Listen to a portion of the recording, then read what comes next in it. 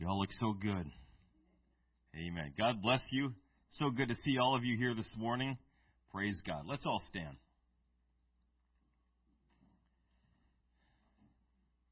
I'm excited because Jesus is here. Amen. Praise God. I wouldn't be so excited if all you had to look forward to was me. Amen. But the Lord Jesus Christ is here. Amen. And when He is here, anything can happen. Do you believe that this morning? Anything can happen in our midst here today. Praise God. Let's go to Him in prayer. Let's lift up His name. Let's call on Him, that His perfect will would be manifest in this place today. Lord Jesus, what an awesome God we serve. Thank you, Jesus, for your manifest presence already here in this place. We give glory and honor unto the Most High God. We worship and we praise our Creator. We rejoice today in the God of our salvation. Thank you, Lord, for all that you have in store for us. I pray, Lord, in Jesus' name, that all of your heart, all of your will would be manifest in these services today, that the ministration of the Holy Ghost would go forth. I pray, Lord Jesus, that you would bless the people present here today. I pronounce a blessing upon these in the name of the Lord Jesus Christ, that you would undergird them with strength, that you would minister to their needs, that you would encourage them in the Lord their God today. Let your great and mighty name be glorified in our midst. Help us, Lord Jesus, to seek your face. Help us, Lord Jesus, to press, to strive to enter in, if necessary, into the presence of God, that we would touch the hem of your garment, that virtue would flow into us, thou Most High God, such as we require, such as we need today. Let your name be glorified. Let the manifestation of the Holy Ghost be powerful in this place. Let your praises be glorious in this place today. In Jesus' name we pray. Praise God. Thank you, Jesus. Amen, amen. God bless you. Thank you for standing, for entertaining His presence today. You can be seated. Amen. We'll dismiss the youth class. They already are, because I forgot last time. Amen. Take the initiative. That's fine. Amen. We'll continue our lesson here today. But before, we're going to do a brief review and go over the daily devotionals. Amen. Last week, we talked about two types and shadows in the Old Testament we found of what Jesus Christ did for us. Those are found in the Feast of the Passover and the Day of Atonement. Amen. The Passover, of course, the first Passover was celebrated by the children of Israel in Egypt. And that was the last and final plague that God sent to the Egyptians, the killing of their firstborn. From the firstborn of their cattle all the way to the firstborn of Pharaoh would be destroyed unless they went through and obeyed what God had told them to do. The killing of the sacrificial lamb, spreading the blood over the doorpost and the lintel. And if they would do these things, Egyptian or Israelite, the death angel would pass by, would pass over them, and go their way. In the Day of Atonement, of course, the one day a year where the high priest would enter into the Holy of Holies with the blood sacrifice, the atoning sacrifice, whereby the sins of the nation of Israel would be rolled forward another year. Indicating, of course, in both of these events, a type and a shadow of what was to come. The Messiah, Jesus Christ, who would once and for all shed His blood for all sin, for everyone's sin.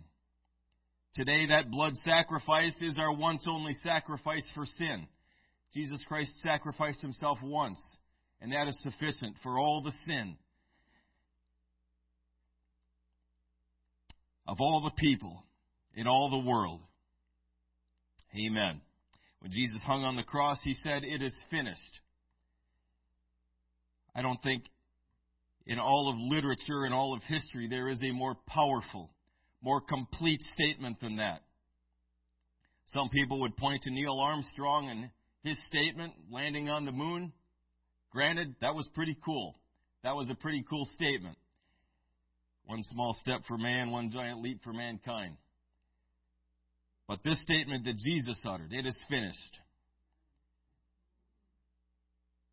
A lot of people don't really understand what He meant when He said that. How complete a statement that is.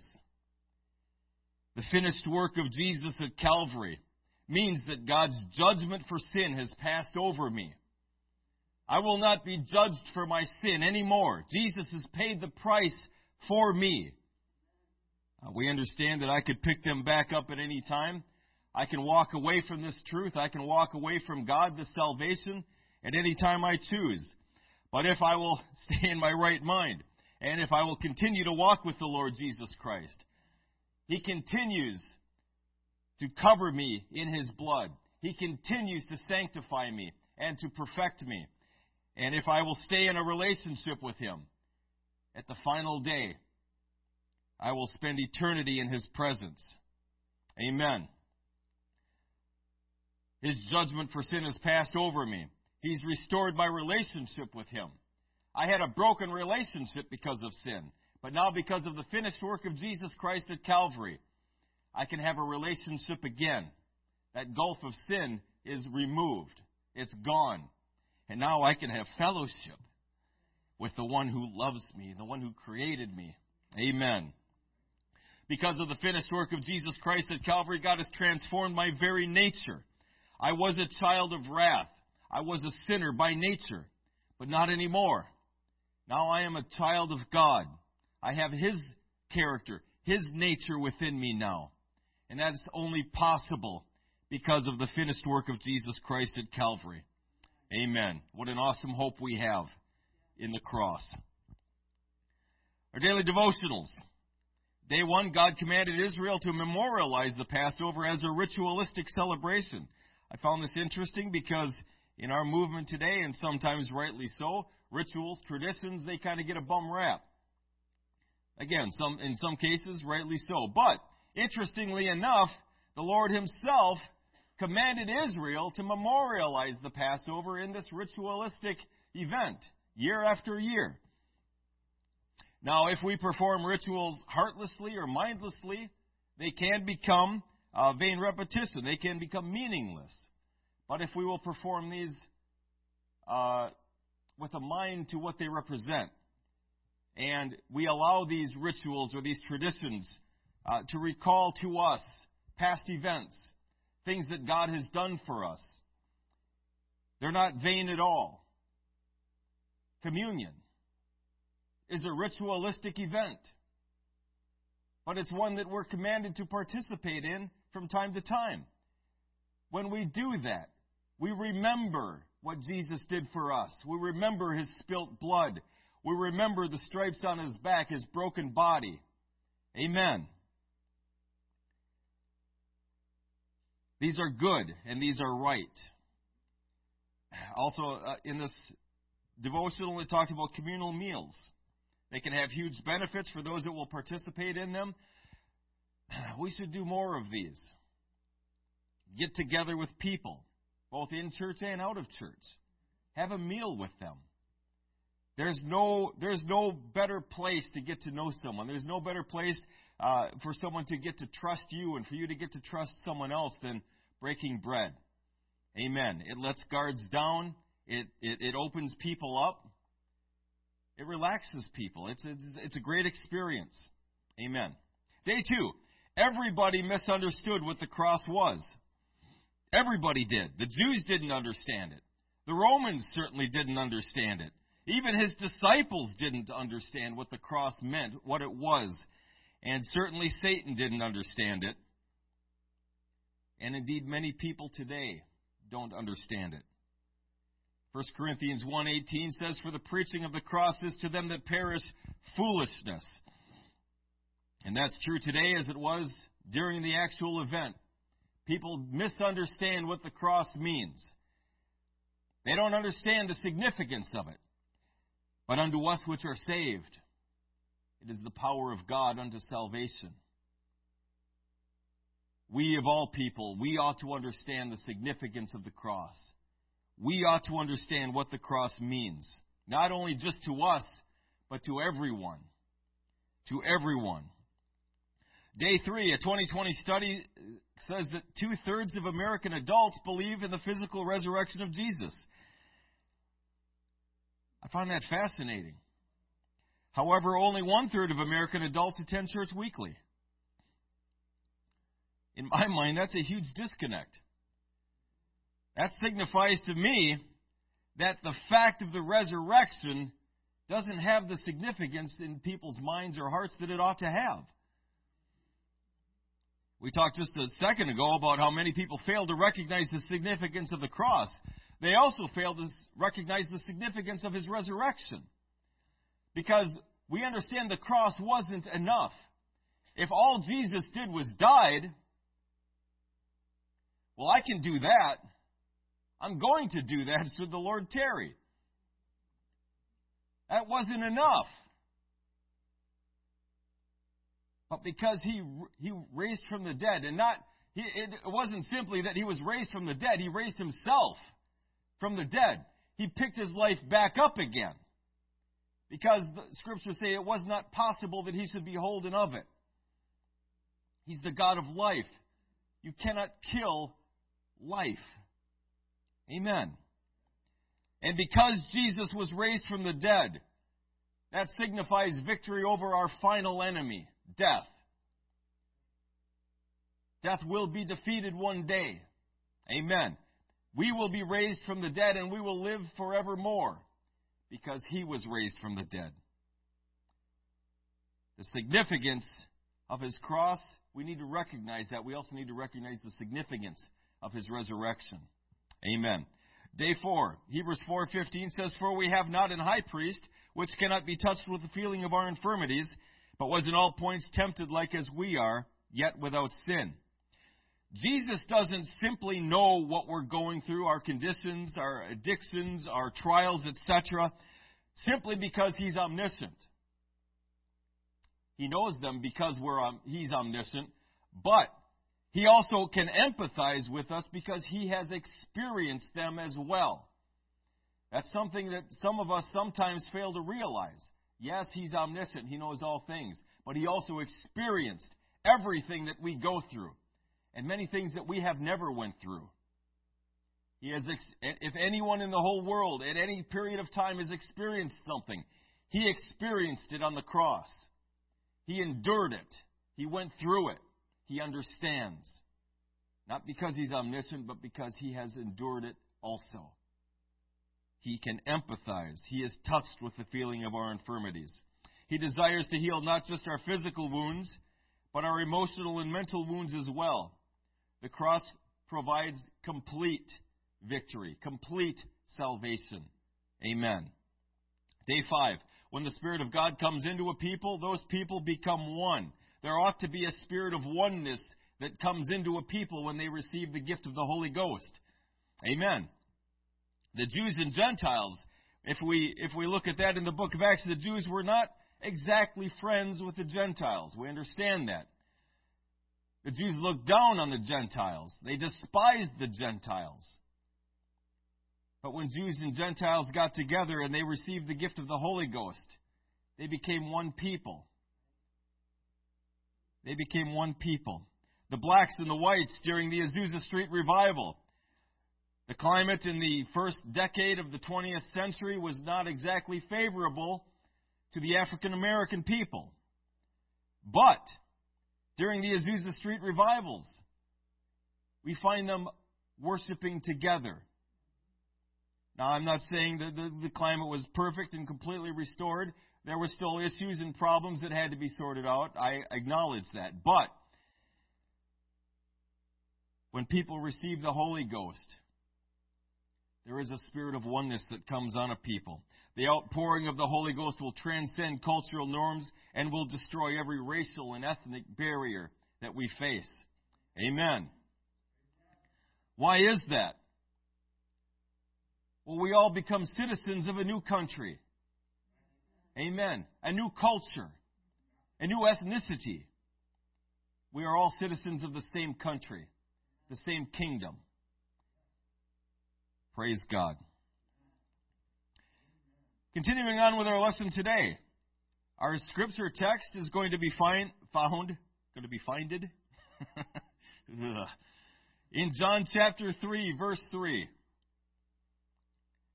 John chapter 3 and verse 3. John 3 is a powerful chapter. We'll look at parts of it here today. John chapter 3 and verse 3 says this, Jesus answered and said unto him, Verily, verily, I say unto thee, except a man be born again, he cannot see the kingdom of God. And that's what we'll be talking about today. You must be born again. Amen. In 1954, first-time parents, John and Angelina, brought their infant daughter a miniature toy piano. A third-generation piano teacher, Angelina was determined her daughter would carry on the family legacy of pianists. At 3 years old, their little girl began taking piano lessons from grandmother and quickly mastered the art of reading music before she could yet read English. I don't know how I'd feel about having to practice the piano at 3 years old. But anyway, this young girl did. The plan seemed perfect and progressed splendidly.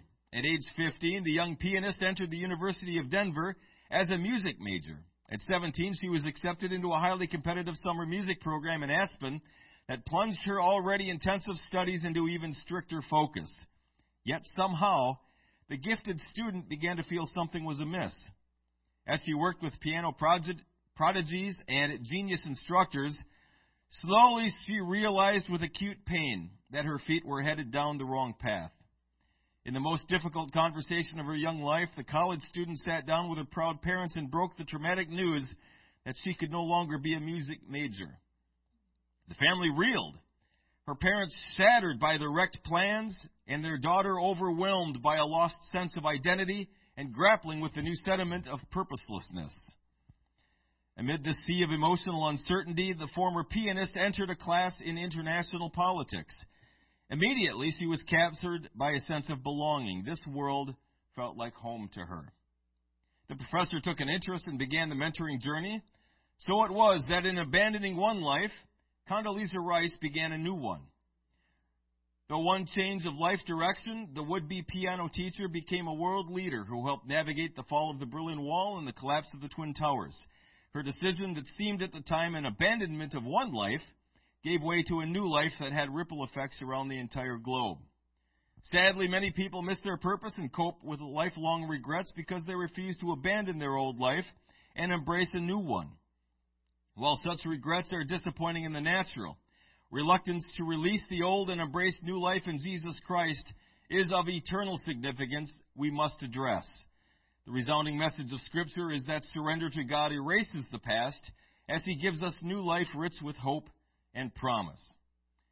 Now, the significance of that statement is not that we should enter into politics necessarily, or that her decision was good or bad. The significance of the account is that we need to leave, well, maybe I should say it this way. As we come to the Lord, we have a choice to make, don't we? We've got to choose.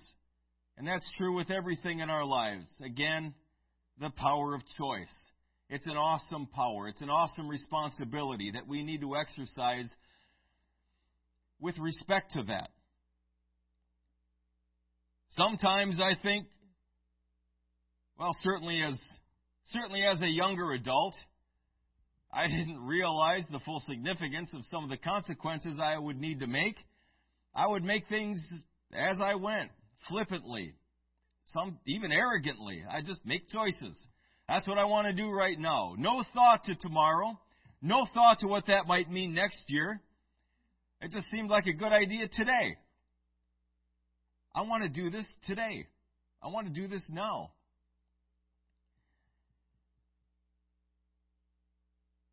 When we come to the Lord, when we're presented with these wonderful truths, we have a choice to make when our eyes are opened. Okay, and all of you, I think, here understand what I'm talking about. When we're presented with truth, with the presence of God, and full realization hits us. This is real. This is actually true. What am I going to do with it? That choice is yours, and yours alone. I can't make that for you. And here's why. Because when you stand before the judgment seat of Christ, I'm not going to be standing there with you. Your parents won't be standing there with you. Nobody's going to be standing there with you. You're going to be standing all by yourself, giving an account for your life. That's why only you have the authority, the ability to make that choice. Same thing for me. You're not going to be standing there with me. And, sometimes it's hard and difficult to make that choice. Certainly, as I'm being presented these truths, because sometimes our family members, they don't really appreciate or have the level of understanding that we do. I've told you this before. I tried to explain this to my dad, tried to explain it to my family members, and he said, leave the evangelizing to Billy Graham.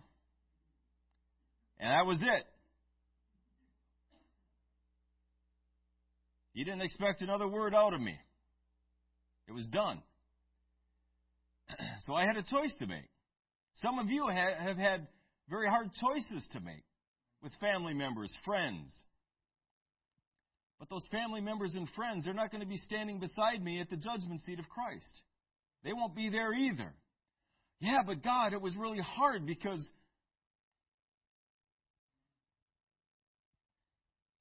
what? There's no one here but you. It's your choice to make. It's my choice to make. Every day we're faced with choices. I made a choice a long time ago to serve the Lord Jesus Christ. But I need to manage that choice every single day of my life. Because every day I'm presented with opportunities to make a different choice. And so are you. At any time, I can choose to walk away from this. I could just set this down right now, walk out the door, and go grab a drink.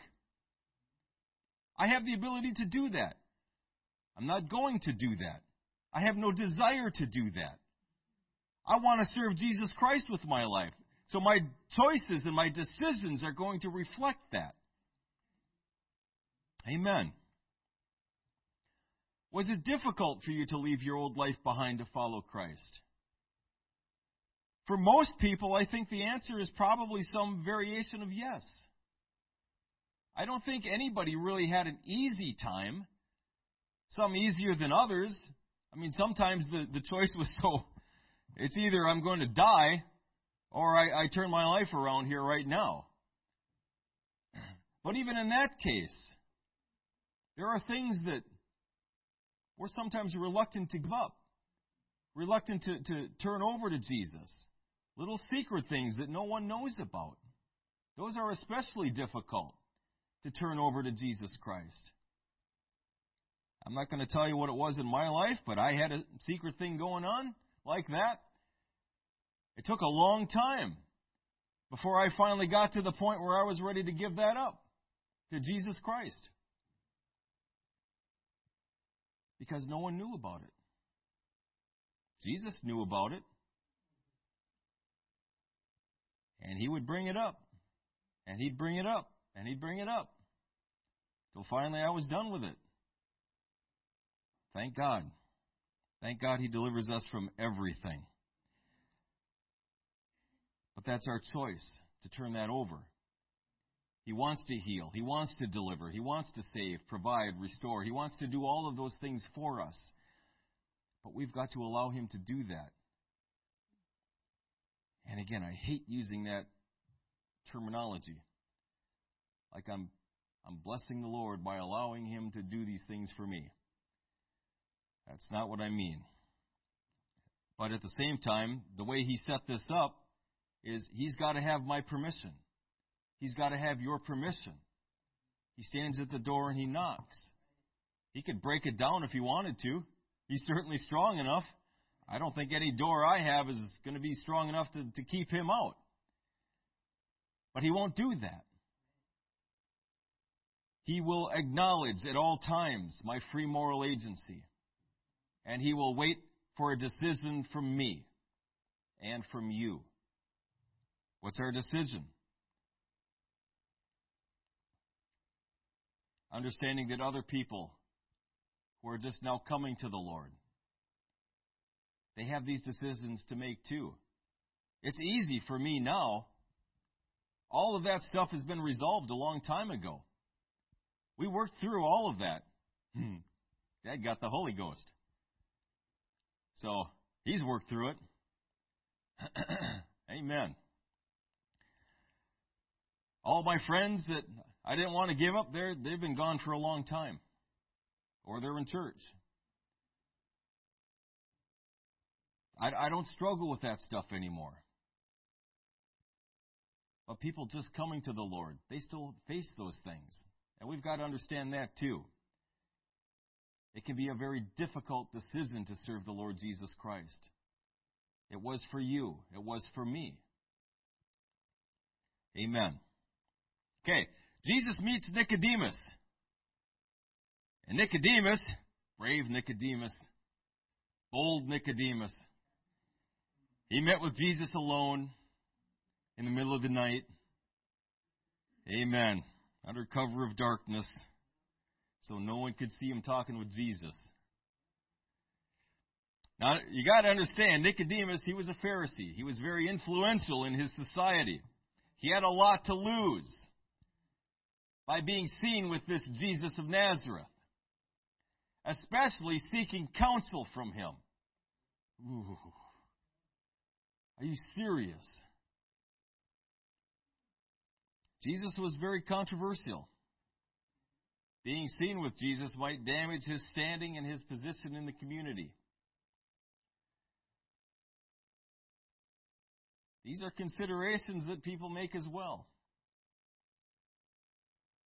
And these are considerations that we even make sometimes today.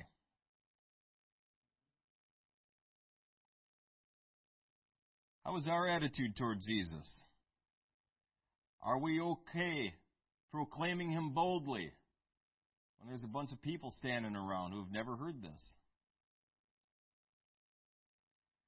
Or do we only meet with Jesus alone in the middle of the night?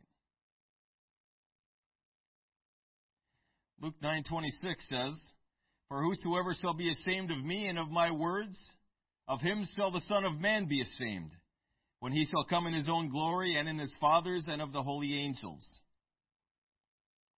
Matthew 10:32 and 33 says, "Whosoever therefore shall confess me before men, him will I confess also before my Father which is in heaven.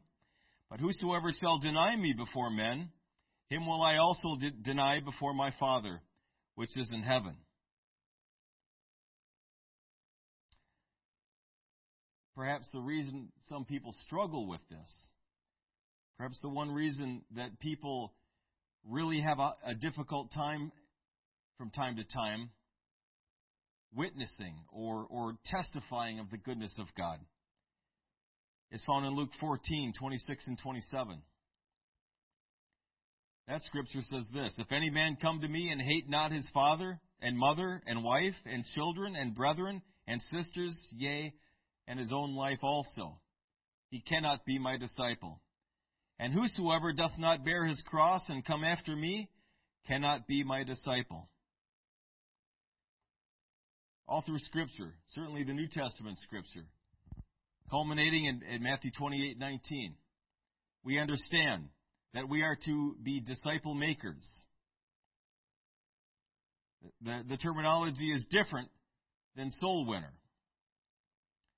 We don't win souls, not technically speaking. We make disciples. Jesus wins souls. Jesus fills people with the Holy Ghost. Jesus leads them to a place of repentance unto salvation. He gives them godly sorrow. All we do is introduce them to the one that can. And afterward, after Jesus saves them, they need teaching, they need instruction, they need discipleship.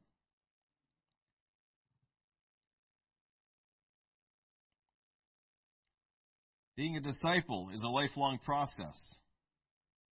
And of course, the root word is discipline. We must discipline our time. We must discipline our minds, our bodies, our appetites. We must discipline every area of our lives so that it is in subjection to the King of Kings, in service to Him. Amen. And so if we don't if we don't value Jesus more than these, we're going to have a tough time.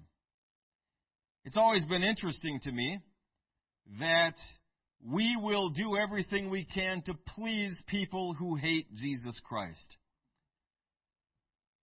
We don't want to offend. We want to phrase our answer perfectly so that on the one hand, I'm not denying Jesus, but yet on the other hand, they don't think I'm a loon.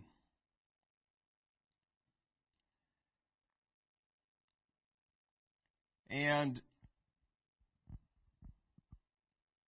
maybe the older you get, the less you're concerned about that. It's certainly true in my case. I used to be very concerned about what people thought about me. Not so much now. Maybe in another 20 years, it'll be so foreign that I'm going to be a jerk. Who knows? Hopefully not. But, no, you don't want to be a jerk. But at the same time, the only person we ought to care about is Jesus Christ. What does He think about me? What is His opinion of me? That's the only person I need to be concerned about. Because when I'm good with Jesus, nothing else matters. It doesn't matter if you hate my guts or not. I'd rather you didn't. But as long as Jesus loves me, as long as I'm good with Him, I'm good. I'm good to go. You can throw me in prison. You can take everything away. You can take all my friends away. It's going to hurt. I'm not going to like it for sure. But I can endure that because I know that my relationship with God is strong. It's good. Him and I are good. And that's enough. That's enough for me. I don't care what the atheist or the agnostic thinks about me and my position. I don't care what the late-night talk show host thinks or the government official. I really don't care. I care what Jesus thinks. And because of that, I am now okay giving a direct answer, a respectful answer, not an arrogant one, not a combative one, but a direct answer. This is what I believe. This is what I know to be true, and this is why.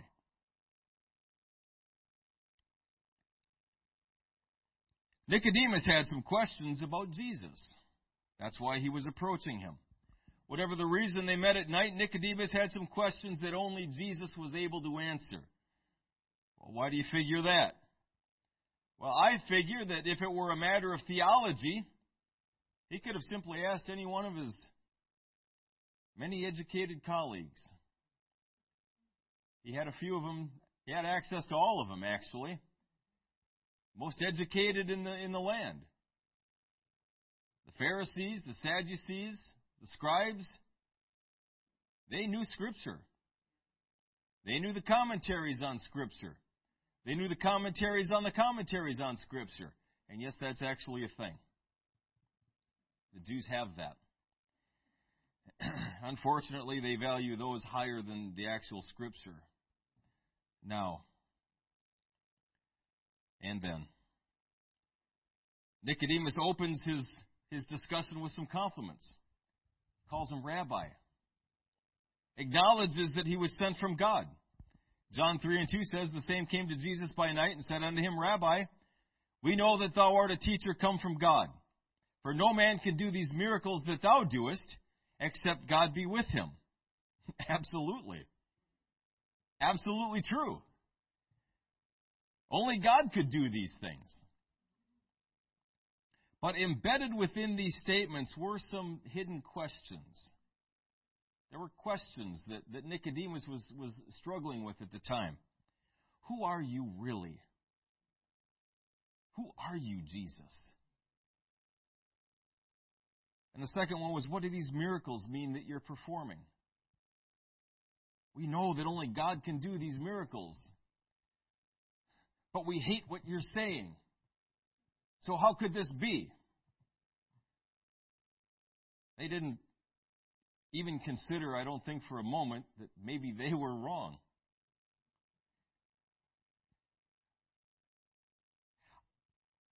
Every time I start studying human psychology, the way the brain works, that is an absolutely fascinating topic to me.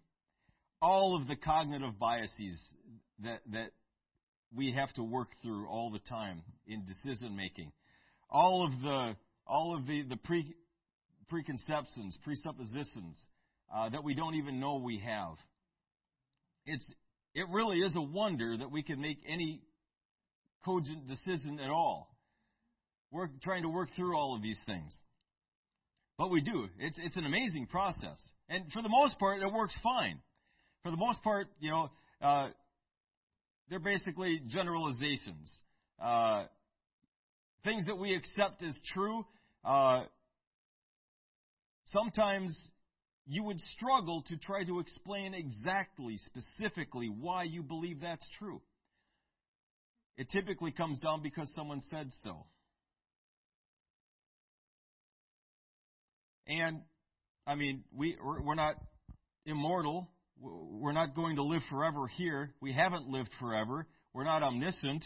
So, at some point, I mean, we can't track every single statement down all the way to the root cause. We can't do that. We don't have time. We don't have the resources. So, we have to make assumptions in our thinking, in the way that we view things. And so, one of those things is that people are very patient and very forgiving with themselves. And they are very judgmental and very short with everyone else, generally speaking. Someone cuts me off on the road, I get righteous indignation. I cut someone else off on the road and they get mad at me, well, they have an anger problem.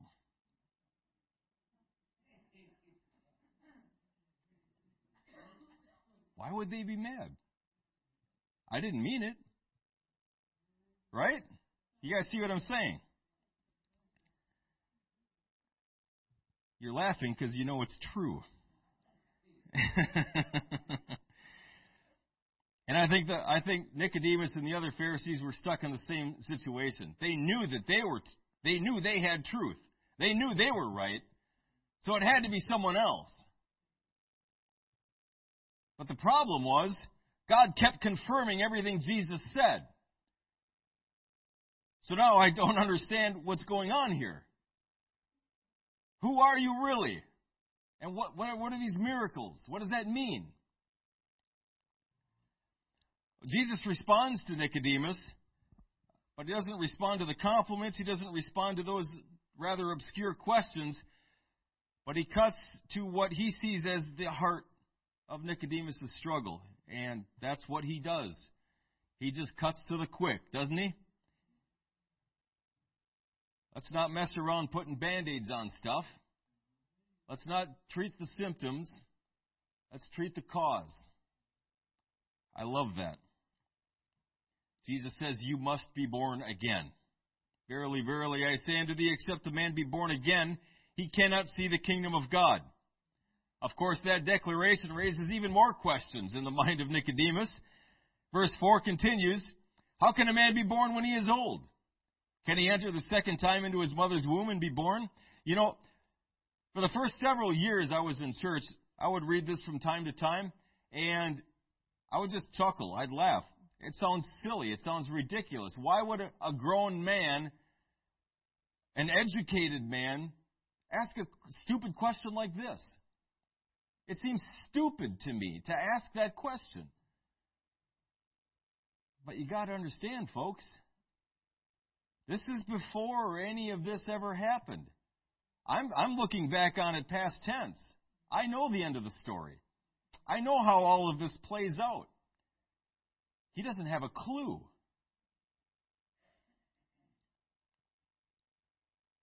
He's struggling trying to reconcile Jesus' spiritual statement with his own carnal perspective.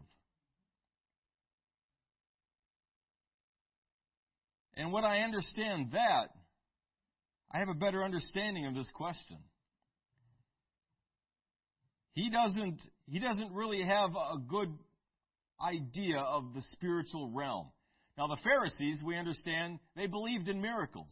They believed in an afterlife, a resurrection. But these miracles, they were really throwing them off. So Jesus clarifies. Verses 5 and 6, Jesus answered, Verily, verily, I say unto thee, except a man be born of water and of the Spirit, he cannot enter into the kingdom of God. That which is born of flesh is flesh, that which is born of spirit is spirit. So he clarifies, you got to be born of water and of the Spirit. Now again, looking from Nicodemus' perspective, it's still as clear as mud to me. I still really don't understand what you're saying, Jesus. And the Bible doesn't record a response from Nicodemus, but maybe a facial expression or something was presented, because Jesus continues in verse 7, it says, Marvel not that I said unto thee, ye must be born again. See, what Nicodemus failed to understand, this thing that completely blew me out of the water when I first got into a Bible study, is that Old Testament Scripture were types and shadows of New Testament realities. They were physical representations of spiritual things we encounter today. Isn't that amazing? All the way back to the very beginning, Jesus was demonstrating through these situations spiritual realities. Because, folks, the spiritual realm, that is the real realm. This physical world that we're stuck in, that we're bombarded with moment by moment, all the time, is temporal. It's temporary. It's going to pass away. Heaven and earth will pass away. They're going to pass away. Even the heavens are going to be recreated. It's temporary. This is not reality. We think it is because, I'm wrapped in this meat suit. I encounter people who are wrapped in meat suits. All of this stuff. I stub my toe, I get hurt. It's not a spiritual bench, that's a physical bench. I'm not going to die if I get stabbed by a spiritual knife or a spiritual bullet. But I will if you shoot me with a physical one. So those are the things that really concern us moment by moment. They capture our attention, the immediate needs and concerns of this world. We're so wrapped up in it all the time because it's always there. But as spiritual beings, we are spiritual beings. We have been remade. We have been born again. We are new creatures in Christ. And because of that, we have got to understand spiritual realities. We have got to learn to live and to walk in the Spirit and not fulfill the lust of the flesh. That's what we need to learn how to do. When we pray, I understand it's a physical process. Prayer postures, etc., we're speaking physically. But it's a spiritual office. I'm not doing anything in the physical except maybe kneeling or sitting and talking. But all kinds of things are happening in the spiritual realm because of that. Powerful things, miraculous things happen all the time in the spiritual realm because of that. And what Nicodemus failed to understand is that entire reality was there. All he was focused on is the physical. What do you mean born again? I can't be born again. Not the way I understand it.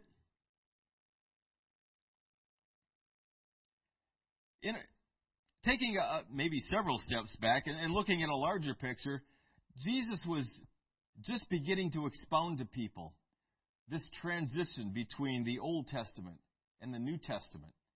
It was a huge, huge transition. The Old Testament with the law, the tabernacle plan, the priesthood, All of those things was going to be abolished. It was going to be completed and done away with in the New Testament, the New Covenant. And Jesus, He had a very short time to get people to understand what this transition meant. 1 Corinthians 10:11 says, "All these things happen unto them for ensamples, and they are written for our admonition, upon whom the ends of the world are come." That, in a general sense, lets us know about the types and the shadows. Now, here's a specific type and a shadow that Nicodemus wasn't aware of. 1 Corinthians 10:1 and 2 says, "Moreover, brethren, I would not that ye should be ignorant, how that all our fathers were under the cloud, and all passed through the sea, and were all baptized unto Moses in the cloud and in the sea." A type and a shadow of water baptism and the infilling of the Holy Ghost, being born of water, being born of Spirit. But Nicodemus didn't know that, not yet. The tabernacle plan. He understood the tabernacle plan. Let me tell you, he knew the tabernacle plan, inside and out, up and down, left and right. He knew all of it. But what he didn't know is what it represented. The altar of sacrifice represents death. The death of the Messiah. The death of Jesus Christ. And our death to self. Our old nature. The brazen laver represented water baptism. Being born again of water. It represented Christ's burial. The Ark of the Covenant represented the presence of God. It represented the Holy Ghost. The high priest could enter in one time a year. But after the death of Jesus, the temple veil was rent in twain. Everybody, everywhere has free access to the presence of God. The feasts that we talked about last week, the Passover, the Day of Atonement, all of these things represented and were types and shadows of what was to come, the coming Messiah. He knew about Messiah. They all did. Their understanding of Messiah was way off, though. He was going to be a military leader, a king that would deliver them from the rule of the Romans. Because that's what they did in the Old Testament. When God delivered Israel, He gave them a judge. Delivered them from the hands of the Midianites. Delivered them from the hands of the Philistines. That's what Messiah is going to do. Again, physical. That's all they could see is the physical. That's all they've ever experienced. But now Jesus was transitioning that into the Spirit, where we exist today. The new birth is the answer. Whatever we face, the answer is Jesus Christ. Jesus is our salvation. Jesus is our healing. Jesus is our provision. Jesus is our sanctification. Jesus is our righteousness. Jesus is our deliverance.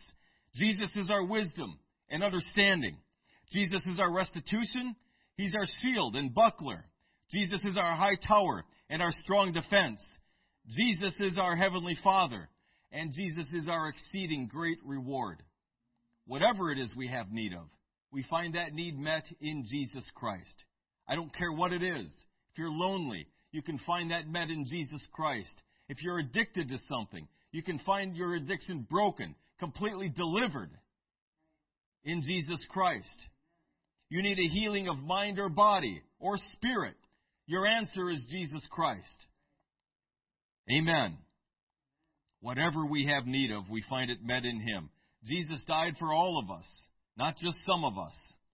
We read in the book of Acts chapter 10, the story about Cornelius. Acts chapter 10 is one of my favorite chapters, and the reason for that is because I'm a Gentile. And in Acts chapter 10, the kingdom was made available to me. Thank God. Thank you, Jesus, that in Acts chapter 10, God sent a Jew to preach the gospel to my people. Praise God. Acts chapter 10, 34 and 35 says this. Then Peter opened his mouth and said, Of a truth I perceive that God is no respecter of persons. But in every nation he that feareth him and worketh righteousness is accepted with him. It's open to everybody. I don't care who you are. God doesn't care who you are, what family you come from, how much money you make, where you live. He doesn't care about any of that. He put you there. Consider that. I came from the family I came from because He put me there. I didn't have a choice in that. Really, neither did my parents. They had a choice, obviously, to have a kid. They didn't choose to have me.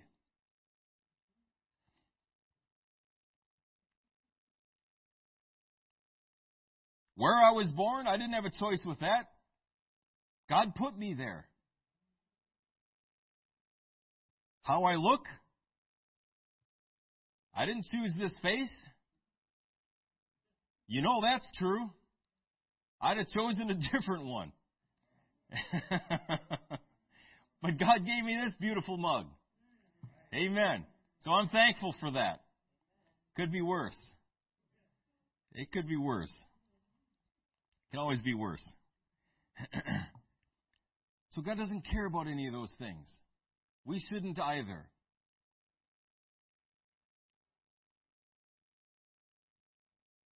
What really interests me, what really captures my imagination, is that whoever I am, wherever I am, God is interested in me. That's what blows my mind. He's interested in me. I have nothing to offer Him. Nothing. Problems. Got a lot I had to work through. I still have a lot I need to work through. That's what I have to offer Jesus.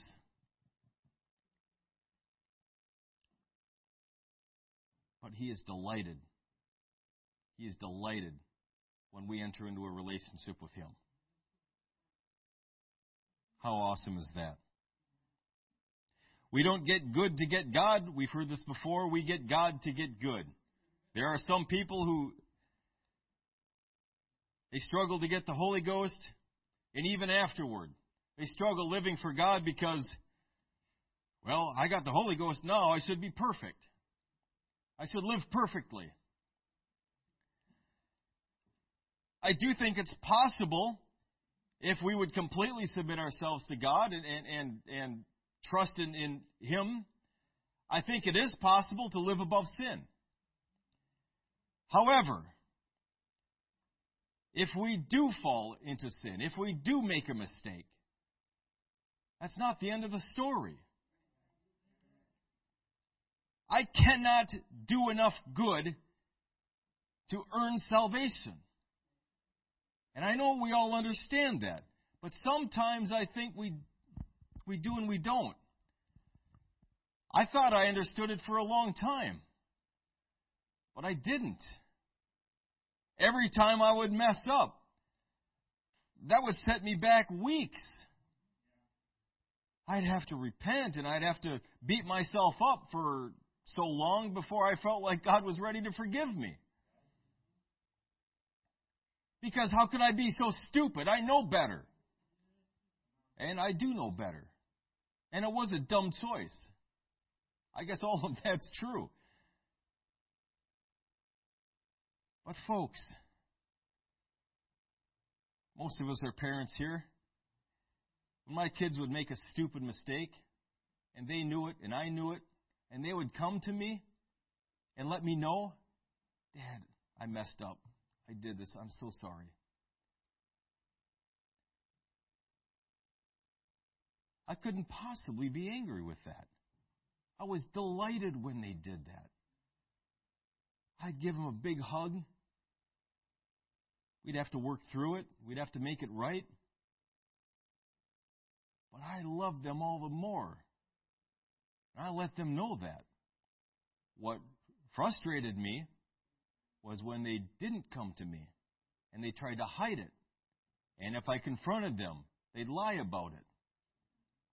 That frustrated me.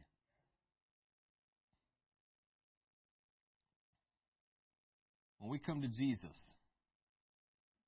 and we repent, He loves that. He's waiting for that. He delights in that. Don't ever think for 1 second that you're in the doghouse for X amount of days and then maybe after a cooling off period, and maybe I can try then. There's no cooling off period. There's nothing you can do to make an atonement for that anyway. Let the blood of Jesus cover that. And then get up and move on. We cannot get good enough. We cannot do enough good to merit the favor of God, and you never will. You never will. So we don't have to do good. No, that's not what I'm saying. The reason we do good is because of who we are now. It is a reflection of who we are. I'm not forcing myself to do good so that I can avoid God's wrath or so that I can somehow earn merit or favor with Him. If that's your motivation for doing good, friend, you got the wrong motivation. You're coming at it from the wrong angle. I do good because of who God made me, because of what God has done for me, because I love God and I want to serve and please Him with my life. That's why I do good. I know that I can't do enough good to earn His favor. There's nothing I can do to deserve His favor. But He makes me worthy because of the blood of Jesus Christ, because of the finished work of Jesus Christ at Calvary. Amen. The gospel is the death, burial, and resurrection of Jesus Christ. This is the good news. This is the good news that we are to proclaim. We must incorporate, therefore, the death, burial, and resurrection of Jesus Christ into our own lives. Again, Nicodemus, not literally, not physically, but spiritually. We incorporate Christ's death through repentance. Romans 6 and 7 says, knowing this, that our old man is crucified with Him, that the body of sin might be destroyed, that henceforth we should not serve sin, for he that is dead is freed from sin. You don't have to worry about offending a corpse. You will not offend a corpse.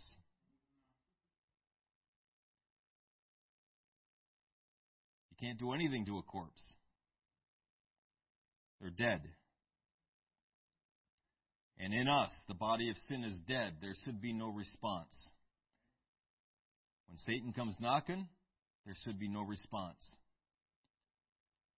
We incorporate Christ's burial through water baptism in the name of Jesus Christ. Romans chapter 6, verses 3 and 4 says, know ye not that so many of us as were baptized into Jesus Christ were baptized into His death? Therefore we are buried with Him by baptism into death, that like as Christ was raised up from the dead by the glory of the Father, even so we also should walk in newness of life. Amen. And just as Jesus rose from the grave to new life, we rise from the waters of baptism to new life in Christ. Romans 6, 4 and 5 says, therefore we are buried with Him by baptism into death. We've just read this. That like as Christ was raised up from the dead by the glory of the Father, even so we also should walk in newness of life. For if we have been planted together in the likeness of His death, we shall also in the likeness of His resurrection. This is exactly the answer Jesus gave to Nicodemus the night they met. This is exactly what Jesus was saying. Being born of water happens at water baptism. Being born of the Spirit happens in Spirit baptism or the infilling of the Holy Ghost. Born again of water and of Spirit. Amen. In conclusion, he was brash. Most every time he would start to speak, some of those around him would cringe. His impulsiveness had been on display several times in their short time together. Knowing the type of man he had been, it is miraculous to see the man he became. Name, of course, was Simon Peter. He was quite the character during the 3.5 years he spent with Jesus and the other disciples. 1 minute, he could be sociable and engaging. The next, he was almost repulsive in his mannerisms and speech. He vowed to follow Jesus to the death, only to deny Him 3 times, cursing, within a few hours. In a moment of angry frustration,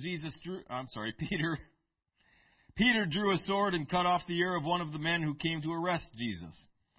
How does a man like Peter become the dynamic anointed preacher who preached the greatest message of all time on the day of Pentecost? It's quite simple, really.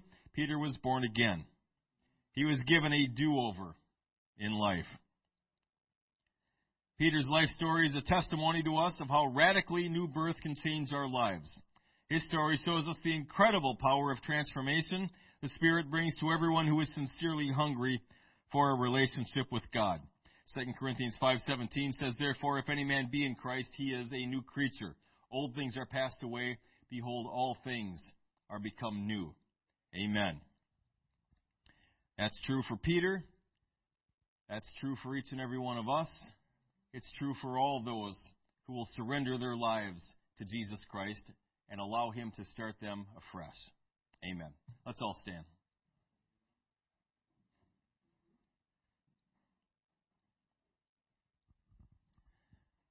Jesus, you're a mighty King. You're a glorious, wondrous Savior, and we heap glory and honor unto you. Only you are worthy to receive it. You are the only one we desire to give it to. Hallelujah, Jesus. I am so thankful for the death, burial, and resurrection of Jesus Christ, and for the opportunity to incorporate your death, burial, and resurrection into my life. That you have given all of us, everywhere, an opportunity to enter into this new covenant with you. Thank you, Jesus, for salvation. Thank you, Jesus, for daily salvation. And thank you, Jesus, for the future hope that we have, that one day we're going to live forever with you. I pray, Lord, that you bless the remainder of your service, minister to the needs represented here today, and these things we ask in Jesus' name. Amen. God bless you. We'll take a slightly less than 15-minute break. We'll be back at 11:45.